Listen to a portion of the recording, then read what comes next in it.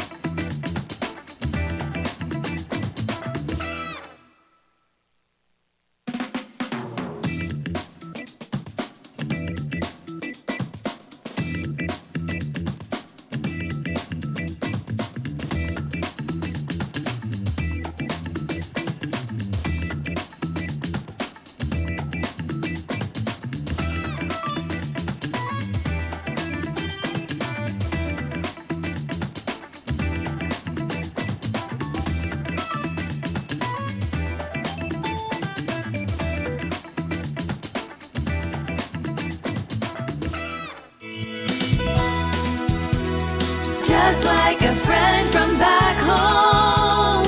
This is your Filipino radio experience in Las Vegas. PHLV Radio. PHLV Radio.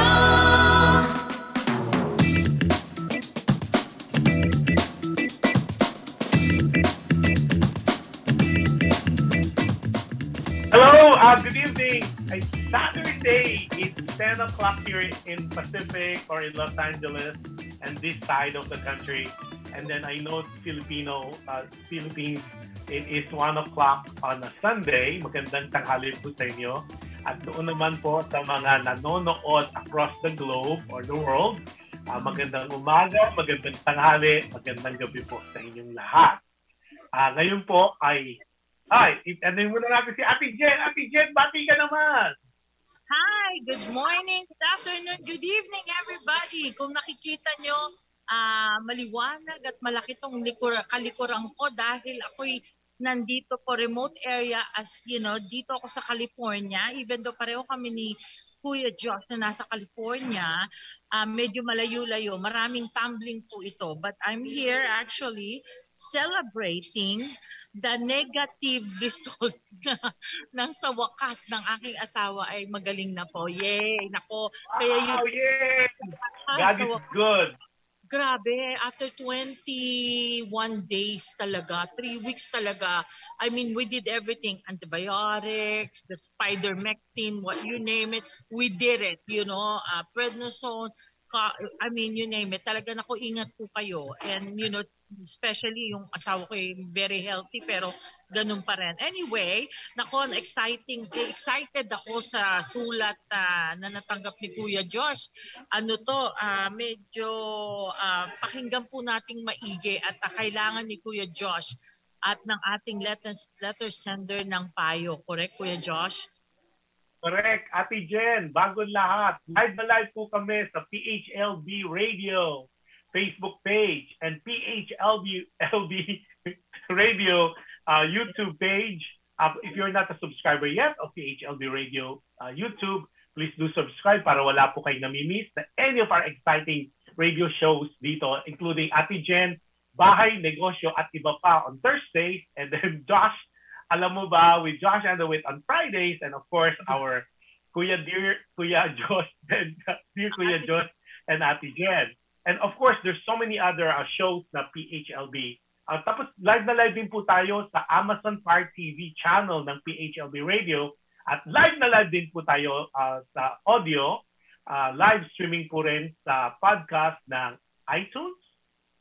Well, not iTunes anymore. It's Apple Podcast, Spotify, and also iHeartRadio. Doon po sa makakamiss ng show po namin or any of the shows of PHLB Radio, you can always log on to our www.phlbradio.com or sa YouTube po. nandun po, naka-archive na po. Pati yung mga, may playlist na po ang shows ni Ate Jen at mga shows namin. Eto na! Oh my God!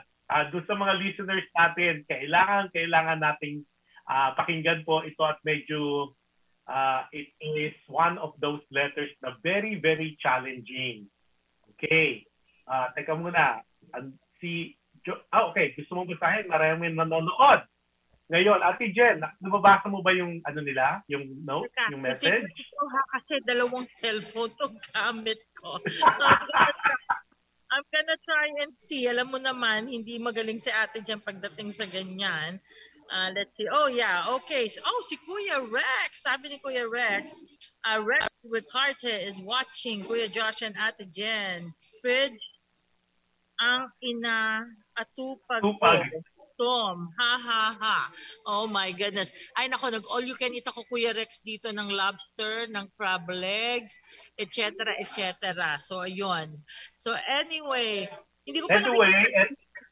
Go ahead. Kuya Josh, ito na yung letter natin, ha. Let me know kapag hindi malinaw yung ano, kasi kailangan talaga maintindihan natin. Ang title o ang episode po natin ay title, Oh Father, Oh Daddy. O pwede rin Oh Father, Oh Daddy.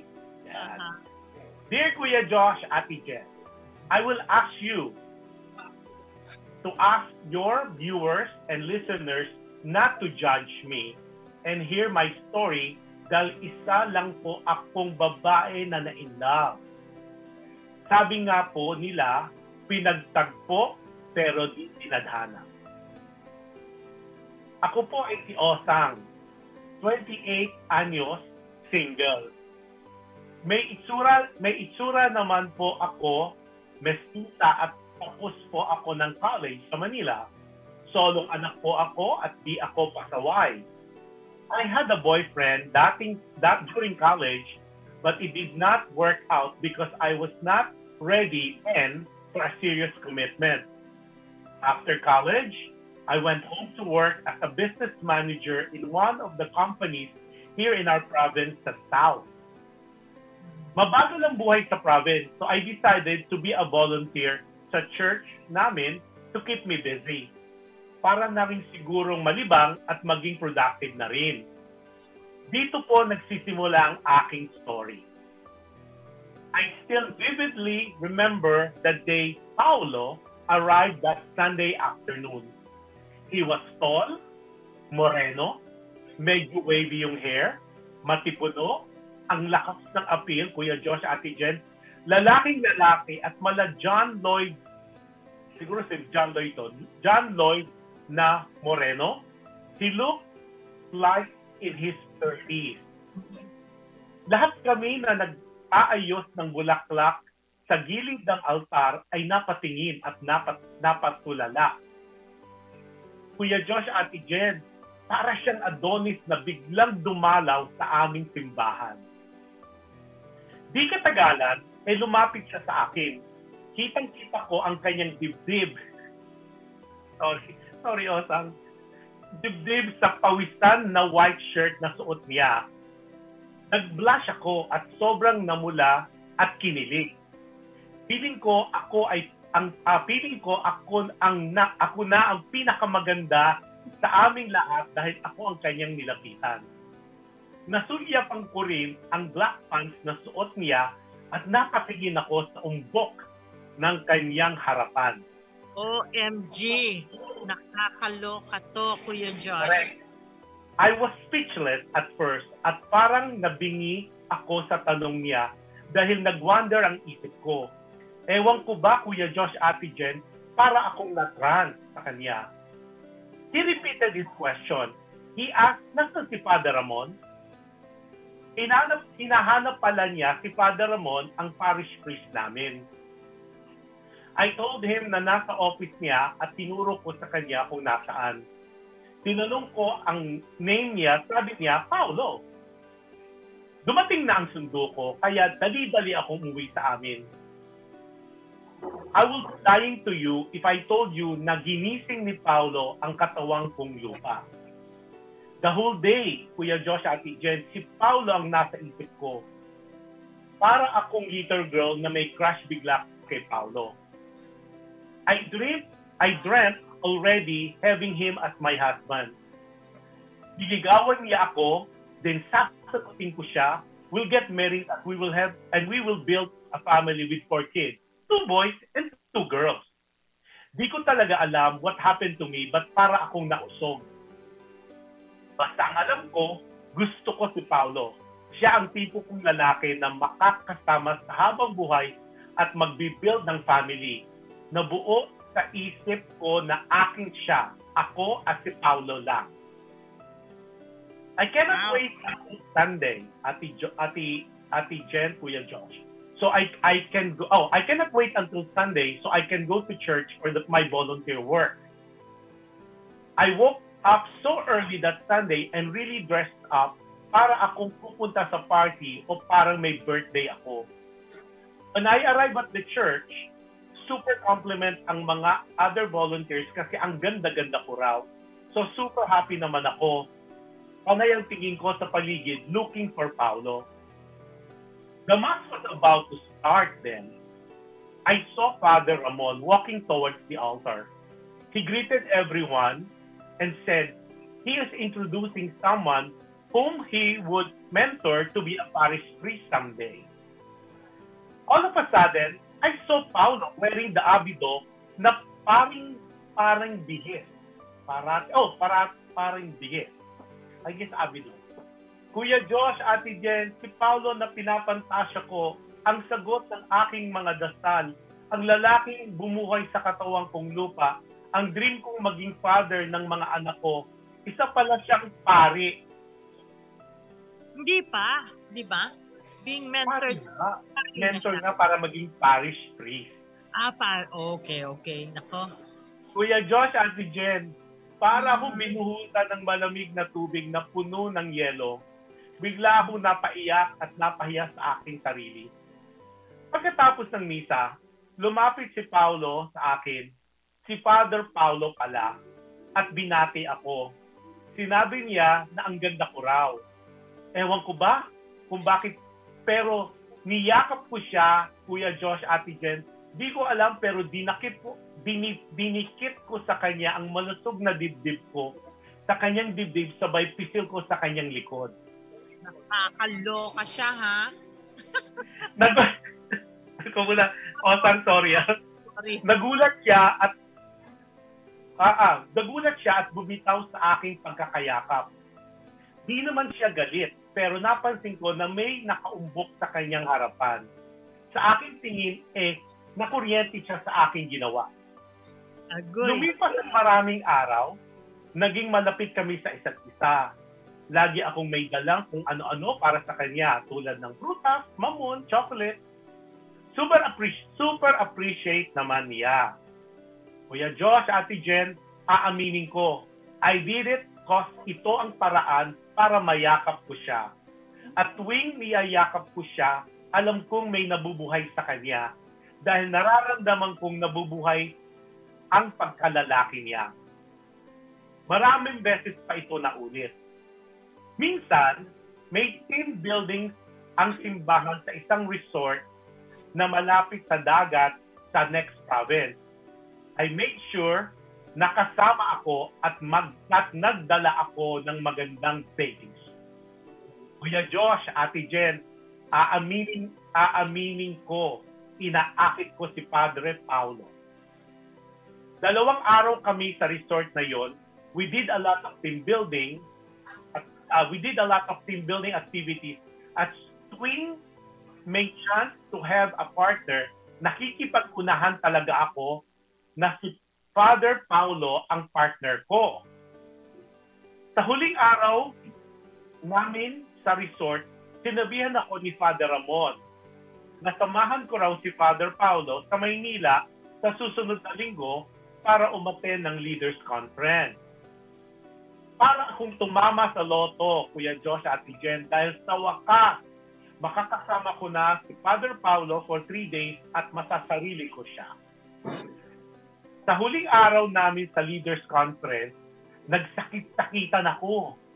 Sabi ko, masama ang pakiramdam ko pagkatapos ng dinner namin. Kunwari, nasusuka ako at masakit na masakit ang ulo ko. Nagpaalam ako sa kanya at pumunta na ako sa aking hotel room. Nagpalit ako ng manipis na damit at hapit sa aking katawan. Makalipas ang isang oras, may kumakatok sa pinto. Pumunta si Father Paulo sa room ko to check on me. I let him in and I sat on the bed while he sat sa chair by the bed. I told him I was not feeling well and still dizzy. He leaned on me to check kung mainit ako at dito ko siya hinila papunta sa akin at I kissed him. Yes, I kissed him, Kuya Josh, Ate Jen. I kissed him sa lips at niyakap ko ng mahigpit habang hinihimas ko ang kanyang harapan. Kuya Josh, Ate Jen, lalaki pa rin si Paulo o si Father at nag-init ang kanyang katawan kaya nangyari ang dapat na mangyari. Buong gabi kaming nagtalik na para kaming bagong kasal. The following morning, I woke up but he was not in my room anymore. We saw each other during lunch but we did not talk about what happened last night.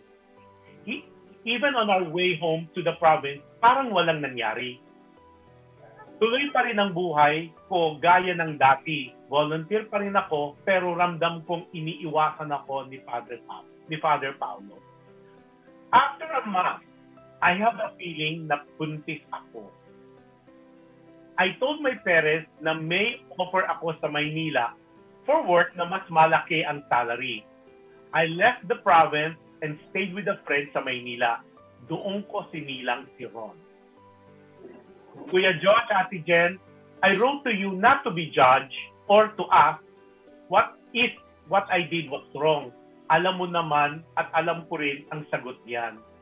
Tao lang ako. Sabi nga, nagtatagpo pero di kinadhana. I wrote to you kasi I would like to know if I should even tell Father Paulo about Ron. Should I tell him or should I just keep it a secret? Total, I told my parents that I got pregnant by my ex-boyfriend. They were mad at first, but like any parent, they had forgiven me. Ron is now 3 years old. Si Paulo naman na isang parish priest na sa isang lugar malapit sa aming probinsya. Ako naman ay business manager na rin sa isang malaking chain ng stores dito sa Maynila. Dapat ko bang sabihin kay Father Paulo, nag-move on na kaming lahat. Magugulo lang ang lahat, lalo na si Father Paulo. Mahal ko si Father Paulo at mas lalong mahal ko ang aming anak na si Ron. Please advise, what do you guys say? Nagmamahal o sang? Osang. Ay, why? Oh, sorry, I'm not smiling because of your story. I'm smiling kasi yung pagka-write mo ng letter. Actually, may mga parts ako yung inilampasan kaya masyadong revealing eh. So, sorry Osang, pero I think Ate Jen nakuha mo yung buod ng kanyang letter. Oo. I know, Osang, tao lang tayo.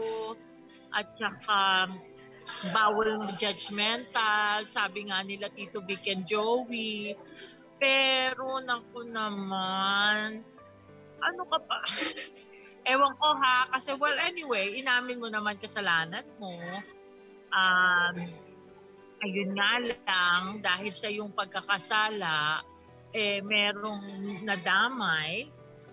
Siyempre, tao lang rin si Father, di ba? So, okay, move on na tayo doon dahil nangyari na, wala na tayong magagawa. Siguro nagkumpisal ka na, nagtanong ka na kung anong ilang Hail Mary at Our Father ang iyong idadasal para yung yung ginawa mo. But anyway, okay, ang question mo sa amin ni Kuya Josh is kung sasabihin mo o hindi kay Father. And syempre sa anak mo rin, alam mo ang hirap, saksakan ng hirap, hindi ko alam. Siguro kung ako, Nako, ito ang mahirap. Kung ako, I probably won't tell father na maybe siguro isa na yung parusa rin sa akin na para wag na rin magulo si father. But ang problema, yung anak mo rin naman na magsasuffer, ano sasabihin mo sa kanya? Diba, Kuya Josh? Yun ang problema. Ano sasabihin mo sa anak mo pag tinanong daddy niya? Unless, although, sa totoo lang, bata ka pa, I'm pretty sure, or makakahanap ka pa ng iba, then kung maa-accept naman siguro I'm pretty sure maa-accept nung makakasama mo next, yun, kung siyang pwedeng, ewan ko, naku, Kuya Diyos, naguguluhan din ako. Kasi, very, very sensitive. Very, very sensitive and tough. Kasi, one, ikaw talaga kasi may kasalanan, nakakaloka ka. Alam mo nang pare, nakaabit na si father, nag-90s ka pang ano ba yan? O sa... Aminado naman kasi siya na inakit niya talaga. Diba? Aminado naman siya. Inakit niya talaga. And Ate Jen, sa totoo lang, taon lalaki rin yan pare, kahit sabihin kardinal yan. Diba? Makukuryente, lalo na sabi nga niya, talagang she did everything within the realm of seduction.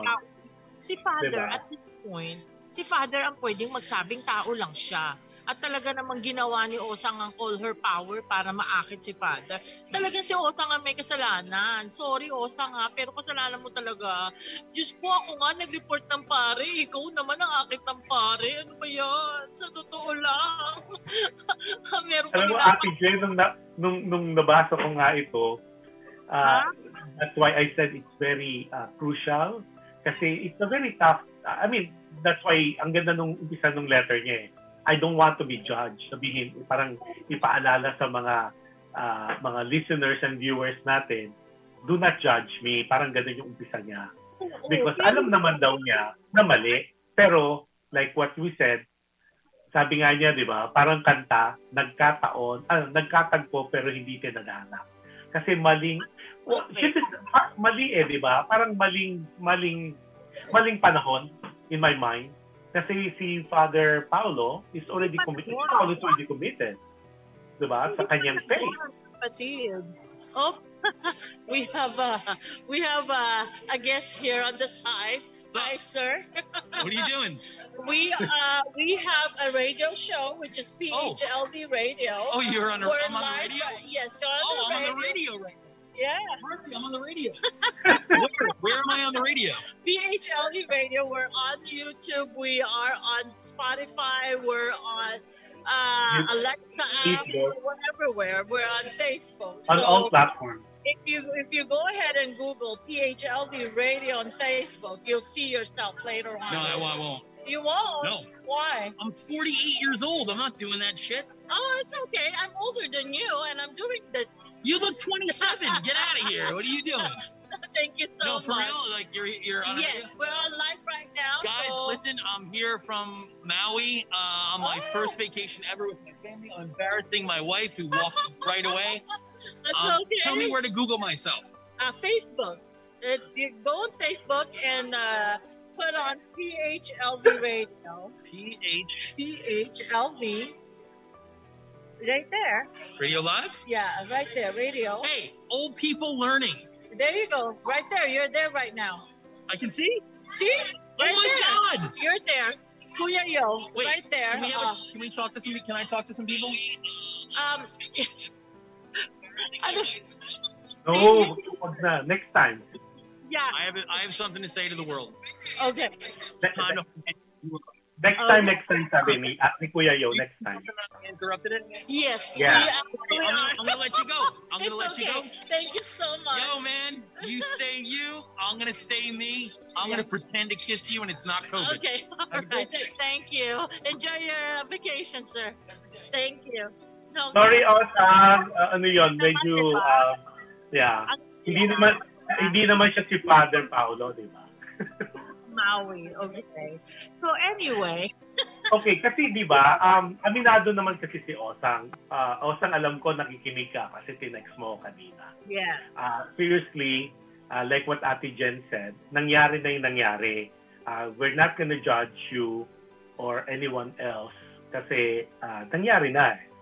Maganda yung tanong mo. It's really, you have moved on. 3 years old na si Ron na naging bunga ng iyong ginawa, basically. Kasi I don't want to judge kung kasalanan yan. That's between you, your God, at kayong dalawa. Yung naging result kasi is a very innocent child. Ang maganda lang talaga doon na ang good thing doon, hindi mo pina-abort. Kasi obviously, alam na alam mo si Father Paulo ang ama. Alam na alam mo yan. Pero pinanindigan mo in some ways.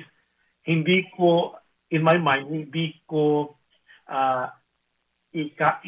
I'm not admiring you for doing that. Pero at the same time, at least hindi mo dinagdagan yung nagawa mong pagkakamali, if we could call it that. Kasi, di ba, patungan mo ng panibagong maling kamali, it parang lalong bibigat yung sitwasyon. So, having Ron is a good thing in a way. Nagkataon lang talaga, maling panahon, maling tao. Not that he's a bad person. Committed na siya eh. Kumbaga, it's a higher form of commitment. The vow of celibacy. Yeah. Pero, obviously, di ba, sad to say, you really did it to yourself. Kasi alam mo naman palang pare. Kasi at first, when I was reading the letter, parang yung ano niya, hindi mo niya sinasabi na pare, di ba? Na in love siya, parang it was an encounter. Di ba? Parang may nagtanong, gaya, tapos nakita mo na bighani ka, na admire mo, at nagkaroon siya ng daydream.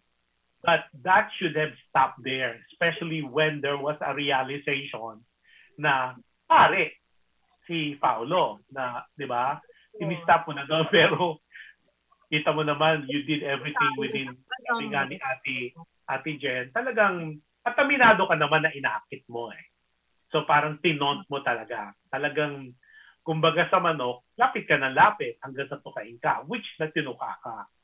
Diba? Kasi, hindi ko ma-justify din na yung pumunta siya sa room. As a priest, pumunta naman talaga sa mga kwarto ng mga pasyente yan eh.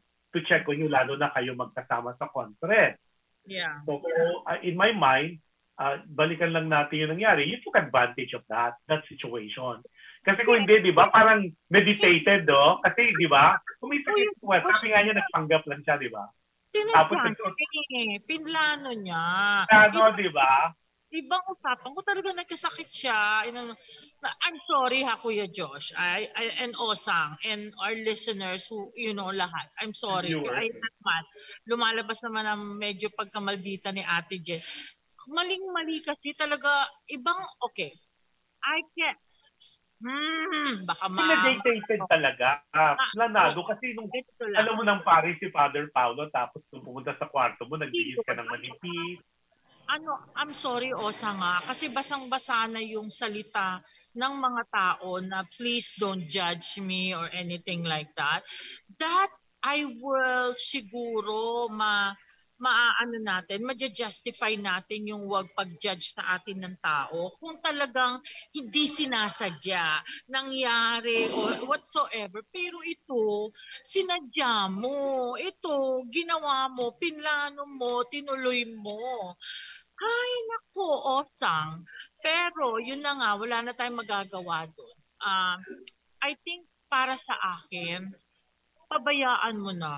Huwag mo nang buluhin ulit yung I know hindi mag-heal siguro talaga yung nangyari and eventually baka pwedeng malaman niya pag matagal na. Very, very sensitive talaga itong itong story na to itong mo kasi paano yan? Magugulo na naman si Father. 'Di ba? Ano kaya? Paano kaya? Ano ba ang magiging repercussion pag sinabi mo, oo, hindi fair sa bata na hindi niya malaman kung sino ang kanyang tatay. Literally si father. Yun, ang father niya is si father. But at the same time, Ang daddy niya ay si Father Paulo. yes. Oo. Pero at the same time, he's only 3 years old right now, right? So hindi Yes. rin niya maiintindihan. So, I think time will come na siguro pag mas nakakaintindi na siya, na siya na ang pwedeng magdesisyon. I think for me, kung ako yung nasa, hindi ko pwedeng kung ako nasa sitwasyon mo kasi hindi ko talaga gagawin. Teka, before you continue, si Josephine Castillo is watching us. Hi, Kuya Josh, Ate Jen. Then si Christian, Rene Esteban, hi.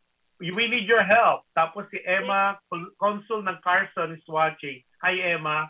Tapos si Blip Blop Del Blue. Sorry to crash. Siguro yun yung friend mo. Oh, siya yun. Okay. Okay, and then si Kurt Cahudo, our friend in Las Vegas is watching. Pero yung mga huling pumasok, bali ito, ang naging dilema talaga ni Osang, yung letter natin, Emma and Josephine, pare ang nakabuntis sa kanya, pero inakit niya si father. So ngayon lahat ng kasalanan. Ang question ngayon niya, na 3 years old na yung naging bunga ng kanyang ginawa, gusto niya ngayong itanong sa atin, sa inyo, kung dapat ba niyang sabihin kay father, yung sa ama ng anak niya, na siya ang ama ni Ron, yung anak na 3 years old right now. So what do you think, mga listeners? We need your input. I think ito muna kasi, Ate Jen, ito kasi, sa akin kasi, pag inalis mo yung concept ng religion, dahil Catholic priest nga siya, ako kasi, it is the right of the father to know. Nagkataon lang talaga, pare. Kasi a parent should not be deprived of the idea na may anak siya. Nagkataon lang talaga, yung what makes it very difficult kasi pumapasok ngayon yung ating religion diba? Especially if you're born, raised Catholic, talagang parang parang it is sin, talagang super sin yon yung nangyari. Pero like we said earlier, hindi fault ng bata. Wala siyang kasalanan doon kasi diba? Hindi rin naman alam kasi na mabubuo, diba? So sabi ko nga, when I was reading the letter, ikaw ba naman ang go inyo the whole night? Imposible hindi mabuo yun. Hindi. Pero yun nga, when it comes to the child, first of all, hindi pa naman maiintindihan ng bata. Hindi pa alam ng bata.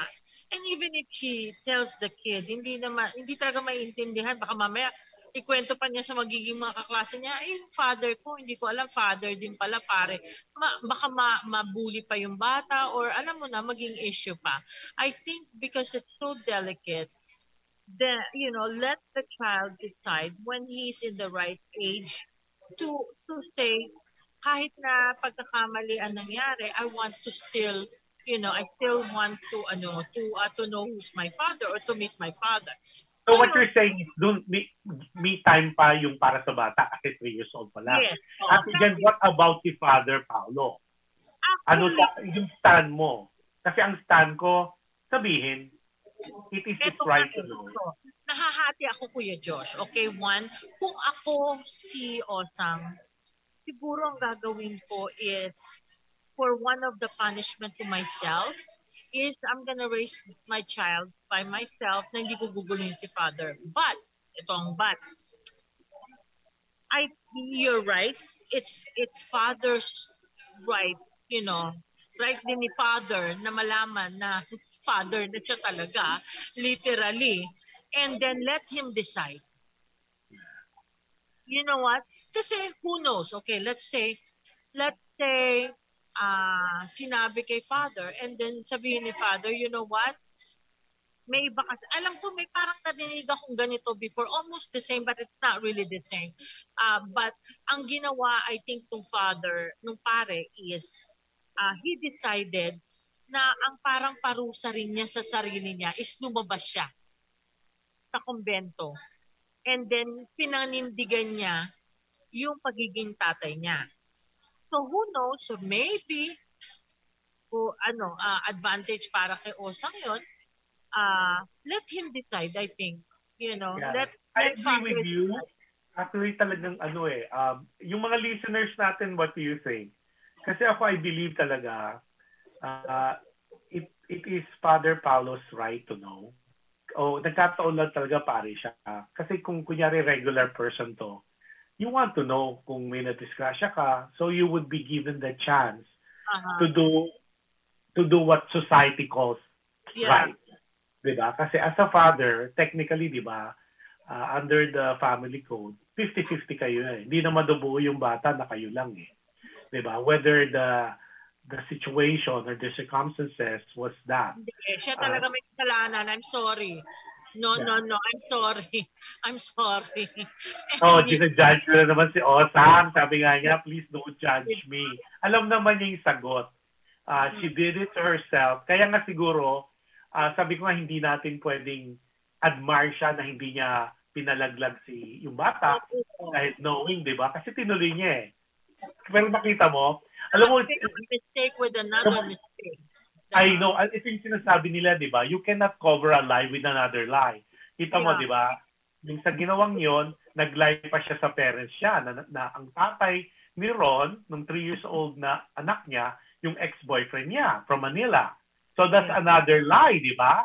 Exactly. So, lie after lie after lie. Yeah, hindi tama yun, Kuya Josh. Paano kung nakita ng parents niya yung ex niya at sinabing, hoy, pangatawanan mo yung ginawa mo sa anak ko. May anak ka sa, Diyos ko, di nagkandalabo-labo pa, baka mamaya. Hindi mali yun, mali. I mean, Osang, I think you should admit the consequence because you did it to yourself. Sabi nga nila, ginawa mo ang kama, higaan mo. Kumbaga, 'di ba? You made your own bed, then you lay on it. Maybe isa na rin yung pag-repent, for example, na kung ano ang I mean, that's why So, Ate Jen, may tanong ko sa'yo, masama bang magmahal? Hindi. Hindi masamang Sabi nga niya, isa lang siyang babaeng nagmahal. So, masama bang magmahal? Kuya Josh, ibig mo I'm sabihin, asking you, hypothetical question, masama ba magmahal? sinabi ko nga, di ba, hindi. Pero laging may pero yan. Whether we like it or not, laging may pero. Siyempre, alam natin kung anong tama at mali. Hindi tayo teenager na walang alam or na nag-init lang or whatsoever. Alam niya kung anong tama at mali. Alam niya ang sitwasyon.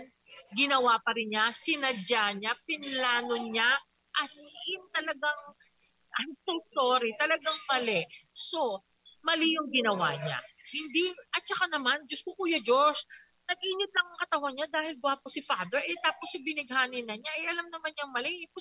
Hindi naman mahal agad yun, no? I'm sorry, ha? Hindi pwedeng pagnanasa yun. Hindi yung pagmamahal. Number 1, if you love somebody, you won't do that to them.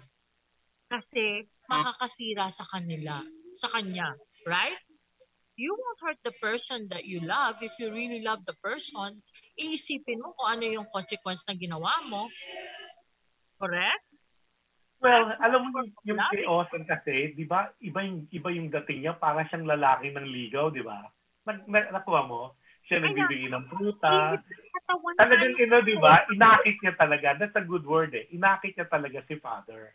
Kasi nga, di ba? Kasi pag nagbibigay siya, yahag niya, di ba?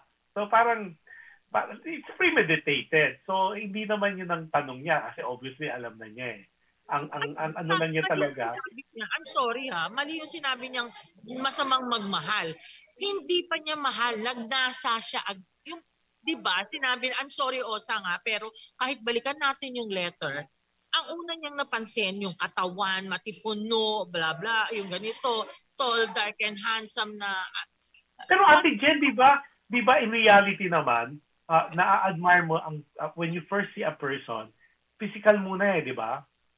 I mean, for guys kasi, seriously, for guys, we look at as if naman nakikita mo yung ugali. You don't even see that. Tangible muna. Ang not tangible. Ako muna, ang tangible talaga, yung panglabas. Ganda ng face, ganda ng ngipin, ganda ng hair, ganda nung harapan, ganda nung behind, 'di ba? Physical, tapos you get to know the person. So parang sa babae ba, babae ba iba? I mean for ladies, hindi nyo ba tinitingnan kung I would assume kasi pag yung mga kaibigan ko parang physical din muna eh. You're right, Kuya Josh. Of course, attraction first. Yeah. 'Di ba? So, I'm sorry, but you cannot say, ako para sa babae, I cannot say na nakita kita, ang pogi mo, ang gwapo mo, mahal na kita. No, it doesn't work that way. Wow, ang gwapo, ang sexy. Darling, pati naman yung tambok ng harapan talaga, in-emphasize pa na napansin agad. Hindi pagmamahal yun. Hindi tambok, ang word niya, umbok. O yun na rin yun, nakaumbok, di nakatambok. Hindi naman uumbok yung kung hindi matambok. Di ba? I mean, iba yung iba talaga. I'm sorry. Talagang, I'm sorry. I'm not judging, but I'm just saying yung nangyari eh. I'm sorry. Teka muna, may tanong ako. Sinasabing mali dahil father siya o mali dahil nang akit siya? Paano kung si Father Paulo ay hindi pare? Is it too aggressive yung ginawa niya? No, not at this age. No, tama. Yeah. Kasi 'di ba, kung mahal mo, paglaban mo, 'di ba? O kung gusto mo, 'di ba, paglaban mo. Oo, pero Diyos ko naman, alam mo okay, nung una na nakita niya na nagnasa siya, okay lang yun, hindi pa niya alam. Pero the mere fact, the next day, the following day love mo na ayaw mo na pakawalan. Sunday, yeah. Diba? Yeah. O ayaw mo na agad pakawalan, even though alam mo ng pare. Mali, hindi talaga. I'm sorry. I'm sorry, but I don't feel na pwede nating sabihin na masama bang magmahal. I don't think that's the right question for you to ask because it didn't start with love. Unless talagang Diyos ko na in love. Hindi, iba kasi even the beginning of your letter, it's all about, yung physical appearance, yung init ng katawan. And then alam mo na parang nag-90s ka, nagpanggap ka. I mean, from A to Z, I'm so sorry, it's wrong. And you did that. In cases na kung hindi pare, how far can a lady pursue a man? Ikaw, I mean, basically, how far kasi di ba, ngayon sa this age, kasi even in the previous years naman talaga, or century, talaga naman supposedly ang lalaki ang lumalapit, di ba? And there was a point, I guess in our generation, pag ang babae ang lumalapit, we label it as malandi. Yes, di ba? Kasi kailangan, nung time natin, yung era natin, kailangan lalaki ang nanliligaw. Diba? Pero ngayon kasi, because like what you said, iba na yung century, parang go-getter na ngayon ng mga babae. Nag-iba ba ang paradigm? Nag-iba ba ang tingin natin? I mean, if it's being aggressive, kasi sa akin ang dating ni Osang, and we're using Osang as an example, alisin lang natin yung abido, yung cloth ni father. Is being aggressive can be labeled as malandi in this day and age, in your perspective? You know what? I don't think so. This one, because the only reason na para sa ating mga Pilipino or most of the Asian na pag ganun ang ginawa is malandi is because we were brought up differently, na conservative. Now, if we look at here in the US, which I lived here longer than I lived in the Philippines, even though I still practice mostly the Filipino tradition, the Asian tradition, or the more conservative tradition, hindi. Actually, minsan ang cute na nga. Yung nakikita ko na ngayon sa generation na to, na I have, may mga kaibigan ka o pamangkin or anak ng kaibigan mo na, tita, anong gagawin ko? Ang cute ng boy. I like him. Well, does he like you? Yeah, you know what I mean? Things like that. Iba. I don't even think na even yung generation before dito sa US or other part of the world na very conservative din eh. I think meron ng ganun talaga na if you feel it, you voice out, you tell the person. Kung hindi. Kung oo, edi wow. O, diba?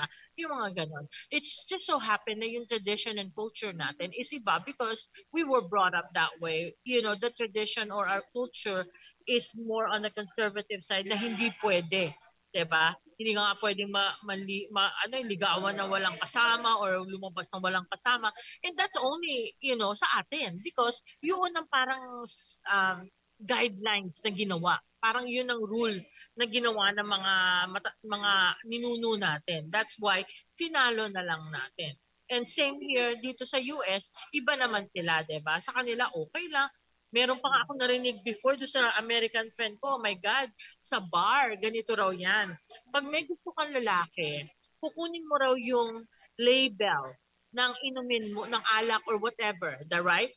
Then, ilalapag mo raw sa harapan ng guy. Ngayon, ibig sabihin daw nun, gusto mo siya, yung guy. Ngayon, yung guy, kinuha yon at nilapitan ka, ibig sabihin, call siya kung ano man, whatever happened that night or whatever. Diba? Nakakaloka yun, diba? Yun, hindi kaya talaga ng powers ko yun, no?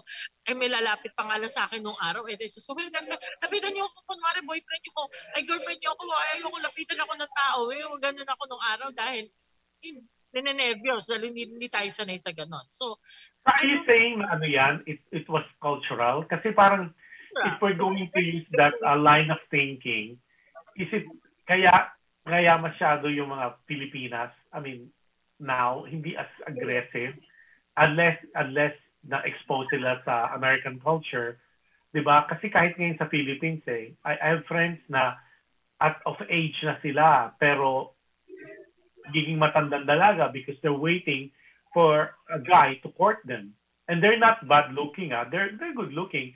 It's just like they were so much into their careers na parang nalimutan yung being a family person, ganyan.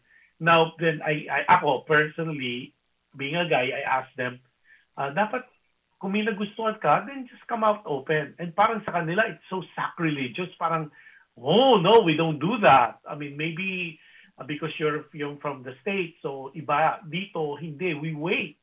So I don't know whether that's an advantage or disadvantage, but sabi ko nga, sometimes you have to pursue your happiness. You need to be aggressive and follow what your heart is. Sabi ko, kasi parang sa akin, ang lagi yung advice do sa mga friends ko sa Manila, na Pilipinas, is it culturally o takot ka lang ma-reject? No, I think it's more of, sa atin sa culture natin, we are so worried about what people will think. Sa damit, sa itsura, sa gamit, you name it. You know what I mean? Unfortunately, that's one thing na nagustuhan ko when we migrated here in the US. Naka-duster ka, naka-rollers ka, they don't care. Hindi they're not gonna judge you. Unfortunately, I'm sorry, pero mag-agree kayo o hindi, but ito napapansin ko. At nangyari na. I mean, na-experience ko yan. Pag nakaayos ka, sasabihin, ang yabang mo, ang arte-arte mo, pupunta ka lang dito, nakaganyan ka. Pag hindi ka naman nakaayos, sasabihin, ano ba yan? Wala naman yatang ano yan, o mahirap yan, o masyadong judgmental ng Pilipino. Titignan ng kotse mo, anong kotse, may kotse ka ba? Anong kotse mo? Ano ang bag mo? You know what? That's ridiculous. That's crazy. But unfortunately... Well, Ate Jem, going that logic, so what's wrong with what she did, what Osang did? Diba? Kaya dapat sa tao, sasabihin ng tao. No, nagkataon lang si Paulo is a father, a priest. Kuya so what's the Joe, difference? hindi What's the ba- difference? I don't get it. Yung sa line of thinking, I don't get it. Parang sabi mo, you should not care, you should be this, you should be that. Oh, It's is it because of the cloth? Of course. Of course. Mali. Mali. Conservative, Ang mali, ang tama. Huwag natin pretend na let's not twist the being, okay, let's not use the word of what you should do kung tama. Kung tama, you do it. Don't care about anything. Pero So pag mali, are you saying na kung naging hindi pare si Paolo, okay lang? So that's what you're saying is para kay Osang, mali si Osang dahil pare siya. Pero kung hindi siya naging pare, okay lang yung ginawa niya. Yes, that's a major reason why it's wrong. It's because hindi naman ordinaryong tao si Father. Alam naman natin in our mind, in our hearts, in our culture, kahit nga sa ibang bansa, hindi lang sa Pilipinas, mali eh. Because we already know, ang pare, kinasal sa Panginoon natin. Hindi pwedeng ikasal sa tao unless ibang religion na they allow that. You know, that's a different. But if you're Catholic, you already know it's sacred. Tapos alam mo na, ginawa mo pa, inakit mo pa, nagpa-nighties ka pa. Ay, naku, nakakaloka ka talaga, Osang. I'm sorry. Ay, pero Okay. mali talaga. So that basically, Bali, Osang, again, we're not judging you. We're just stating an opinion. Opinion ni Ate Jen, opinion ko, at yung mga nakikinig sa atin. But again, like what we keep saying every show natin sa Kuya Josh, Ate Jen, it's not a reflection. Osang, hindi to reflection sa station, sa radio station or its owner. Pero doon sa tanong mo, dapat ba sabihin mo kay Father? Ate Jen, anong mo doon? Dapat sabihin, no? Ako, yes. Osang, it would be difficult, but ako as a man, as a guy, I think I need to know. Kung anak ko si Ron, kay pare ako o normal na tao na hindi ako nasa vow of celibacy, I need to know. Kasi para malaman ko yung next action ko. Kung ako si Father, give me that chance of being a father or a daddy to Ron. Now, kung i-deny ko yan, that's between me and the guy that I adore. Pero do not, in my mind, Osang, of course, ikaw pa rin, katawan mo yan. Sa ako kasi, yung point of view ko as a man, I need to know kung anak ko yan. Kasi depriving me of that information can lead to more complicated cases in the future. Now, if you told me about that, at syempre alam ko naman yung nangyari that night, at ayoko pa rin panindigan, I have nothing to do with it because of my position sa organization, then that is my dilemma and that's going to be my problem. Pero at least ikaw, sabi nga ni Ate Jen, kung sa tingin mo o sa tingin ng maraming tao ay mali yung unang ginawa mo, so we're not judging you there. But ang point ko lang, wag mo nang ulitin kasi nga, like what I said earlier, what you did, sabi nga nung nakakarami, ang basing it sa nakakarami, is wrong. Okay? Ako kasi, bibilit ako sa ganyan eh. Secondly, yung nagsinungaling ka na naman, second offense, that's lying to tell your parents na ang nakabundi sa'yo ay ex-boyfriend mo. Unless, in your mind, ex-boyfriend mo si Father. Kasi in your mind, you're a very fertile mind na parang kayo na hindi naman kayo. Ano yun? Parang, sabi nga nila, na-twist mo lang yung narrative, basically. Yung nagkaroon ka ng sarili mong storya. Pero I think kung ako si Father, I would love to know. I would like to know. Not necessarily love, pero importante sa akin na alam ko. Para I could give you my action, yung next action, I could think about it. Like what sabi ni Ate Jen kanina, maybe dahil sa nangyari yan, maybe I really want to be a dad, not a father, di ba? I just want a family. O di, swerte mo, kasi ito yung dream mo di ba? From day one na maging asawa siya. Pero pwede rin na magalit ako at i-deny ko. Di ba, Ate Jen? I mean, yun ang positioning ko. Now, Ate Jen, as a female, what's your position? Okay, ako ganito. Okay, so ako ang gagawin ko. Kung ako yon, of course, first, you have to repent your sin because it really, I know we're not judging you, but it is what it is. Then you take the next step kung paano ka makakaluwag din sa damdamin mo. And of course, you ask forgiveness dahil sa ginawa mo.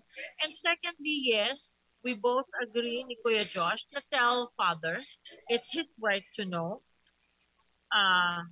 and let him decide what he wants to do. If he wants to continue being a priest or he wants to be a dad. This is one thing that's very important, Otang. You have to respect whatever will be the decision. Okay? Baka naman kasi ang mangyari ayan na naman, makita mo na naman si Father, sabi mo, ay hindi, gusto ko talaga siya makasama o blah, blah, blah, na, Father, hindi, kailangan mo mag-ama. Don't do that. Huwag ka na lang gumawa ulit ng isa pang pagkakamali. Try to do the right thing. Let him know na nagkaanak kayo, and of course, ask forgiveness too from him. Ask, kasi nagkamali ka rin sa kasalanan mo, so pati tuloy siya na damay. I mean, I'm not saying na hindi niya ka rin kasalanan, but pinlano mo inano mo talaga siya. So, ayoko nang idiin doon. We already know, you already know. Ask forgiveness, na pasensya po kayo, Father, sa ginawa ko, and now we're in this situation. I just want to let you know na ganito po ang nangyari. I will respect whatever decision you will have, na kung gusto nyong makita, kung gusto mo maging part of his life, or whatever you want, you have to respect that, Osang. So yun lang ang ko. And then para naman sa what about her telling the parents? Like sabi mo nga, baka mamaya, you never know, maliit lang ang mundo, di ba? Makita nila yung ex. Of course, wala tayong alam na kung kilala nila yung boyfriend, yung ex-boyfriend niya. Do you suggest, kasi wala naman sa tanong niya yon, do you suggest for Osang to come clean also with the parents and say, ang talagang ama ng anak ko ay si Father Paulo? I think wag na muna. Wag na.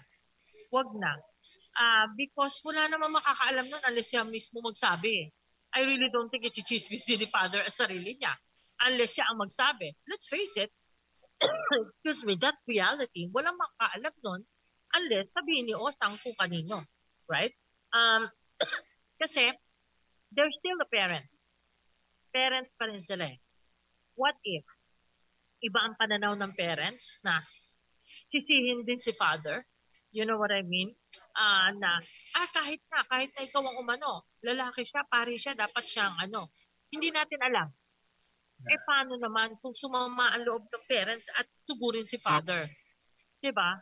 Hindi natin alam Sabi nga natin, less people that knows, the better. Kasi mas mag-solve niyo yung problem between the two of you. Tama yung sinabi, diba? Less talk, less problem. Yeah. Kasi this one, I agree with you. Kasi as much na you want to be as open mo na lang doon sa talagang immediately involved. Like in this particular case, I agree with Ate Jen. Pareho tayo ng opinion. You tell kay Father yung situation, what happened. Yung sa bata, wait until the age of reason na maintindihan na niya. And that might take some time. Diba? Things can still happen. You never know. Things might turn out to be better than we expected or you expected. Pero sa parents mo, I think you should just carry to your grave kasi hindi mo alam hawak yung reaction lalo ng tatay mo. Kasi especially if they are from the old school, diba? Talagang parang no limit tangere yan. Yung parang those are things. Although, syempre anak ka. Wala namang magulang na itatakwil yung anak Siyempre, galit yan. Yeah.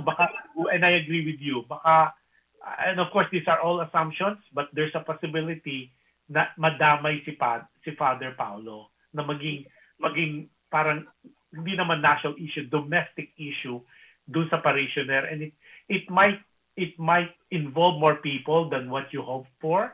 Kasi baka mamaya maging case, tapos di ba, parang yung iba, especially kung taga-probinsya, alam mo naman sa province, di ba, hindi sila as open when it comes to religion and faith.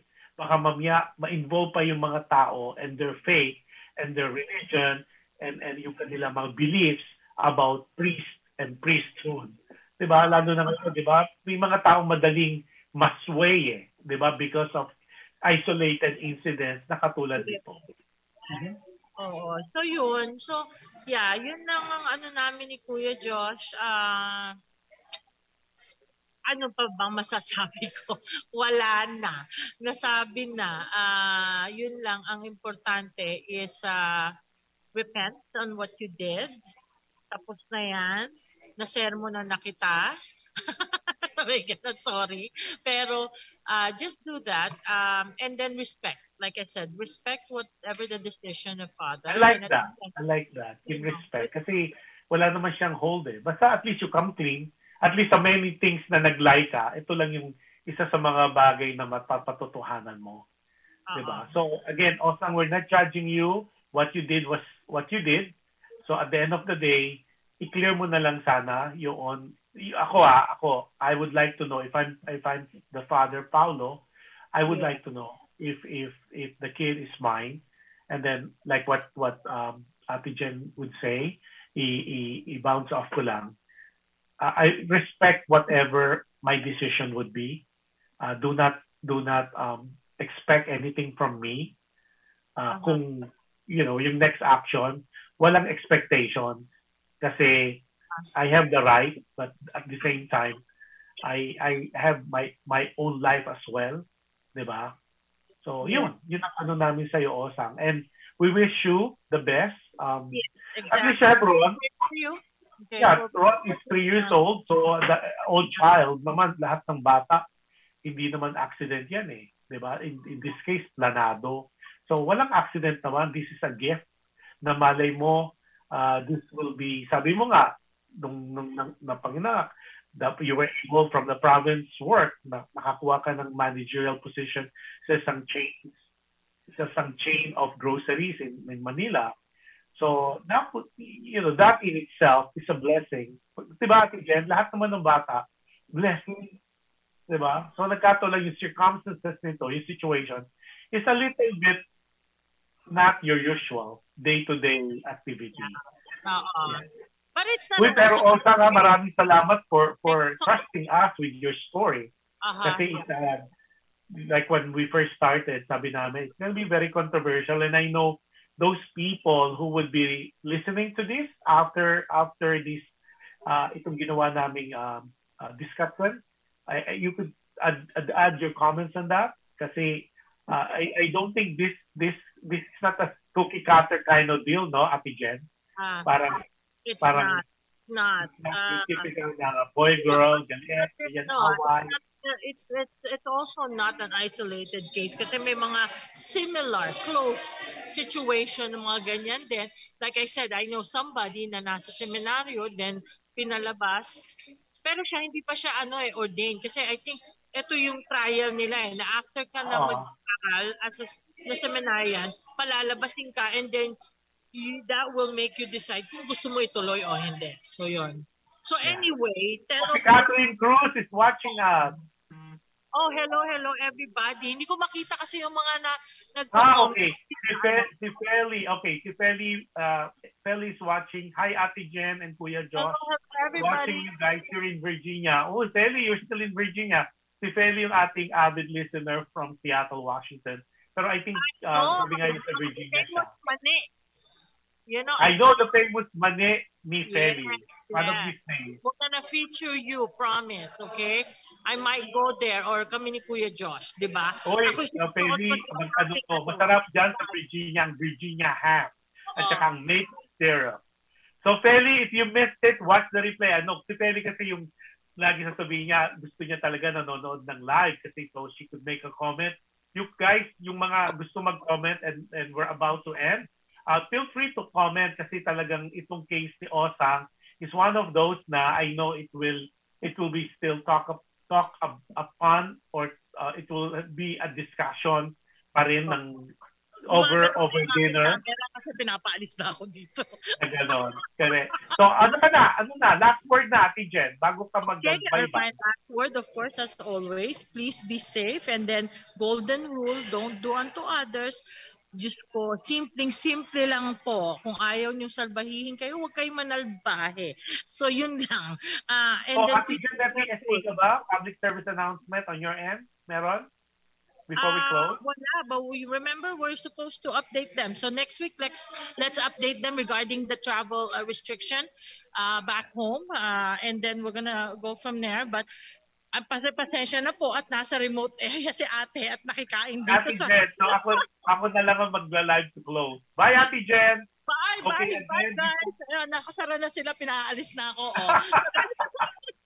Sarado na. So, guys, thank you so much. So, we'll see you guys again next Saturday for our Hello, Kuya Josh and Dear Kuya Josh and Ate Jen. So, lumalakad na po ako papunta sa parking dahil nag-aalisan na talaga ang mga tao dito. Oo, kasi pag 11 lang, they close na ako naman po, before we close, again, thank you for those people who watched yung si Sapphire yesterday. Maraming salamat po for watching. Almost 2 hours po yon, and it's one of those guests na dapat mapanood nyo rin. And thank you for supporting all our shows sa PHLB Radio. To close po, have a wonderful weekend. Tapos dun sa mga maglilinggo pa lang, be safe. Those people in the Philippines, please do follow healthcare protocol. Now, before I end all our shows, be kind. You can never go wrong with kindness po. And anything that you do as an act of kindness will have a way of getting back to you. So yon, with that being said, Ate Jen. Okay guys, we'll see you. And congratulations, at least safe na happy. Ayan na, si Papa Dennis. Oh my God, kala ko si Eminem. Hi Dennis. Nagbibig mo ng pera. Hi. Okay, all right. Bye-bye. Okay. Have a wonderful week, everybody. Bye-bye. Bye-bye. Nice talking to everybody. Bye-bye. Bye-bye. Good luck. Bye-bye.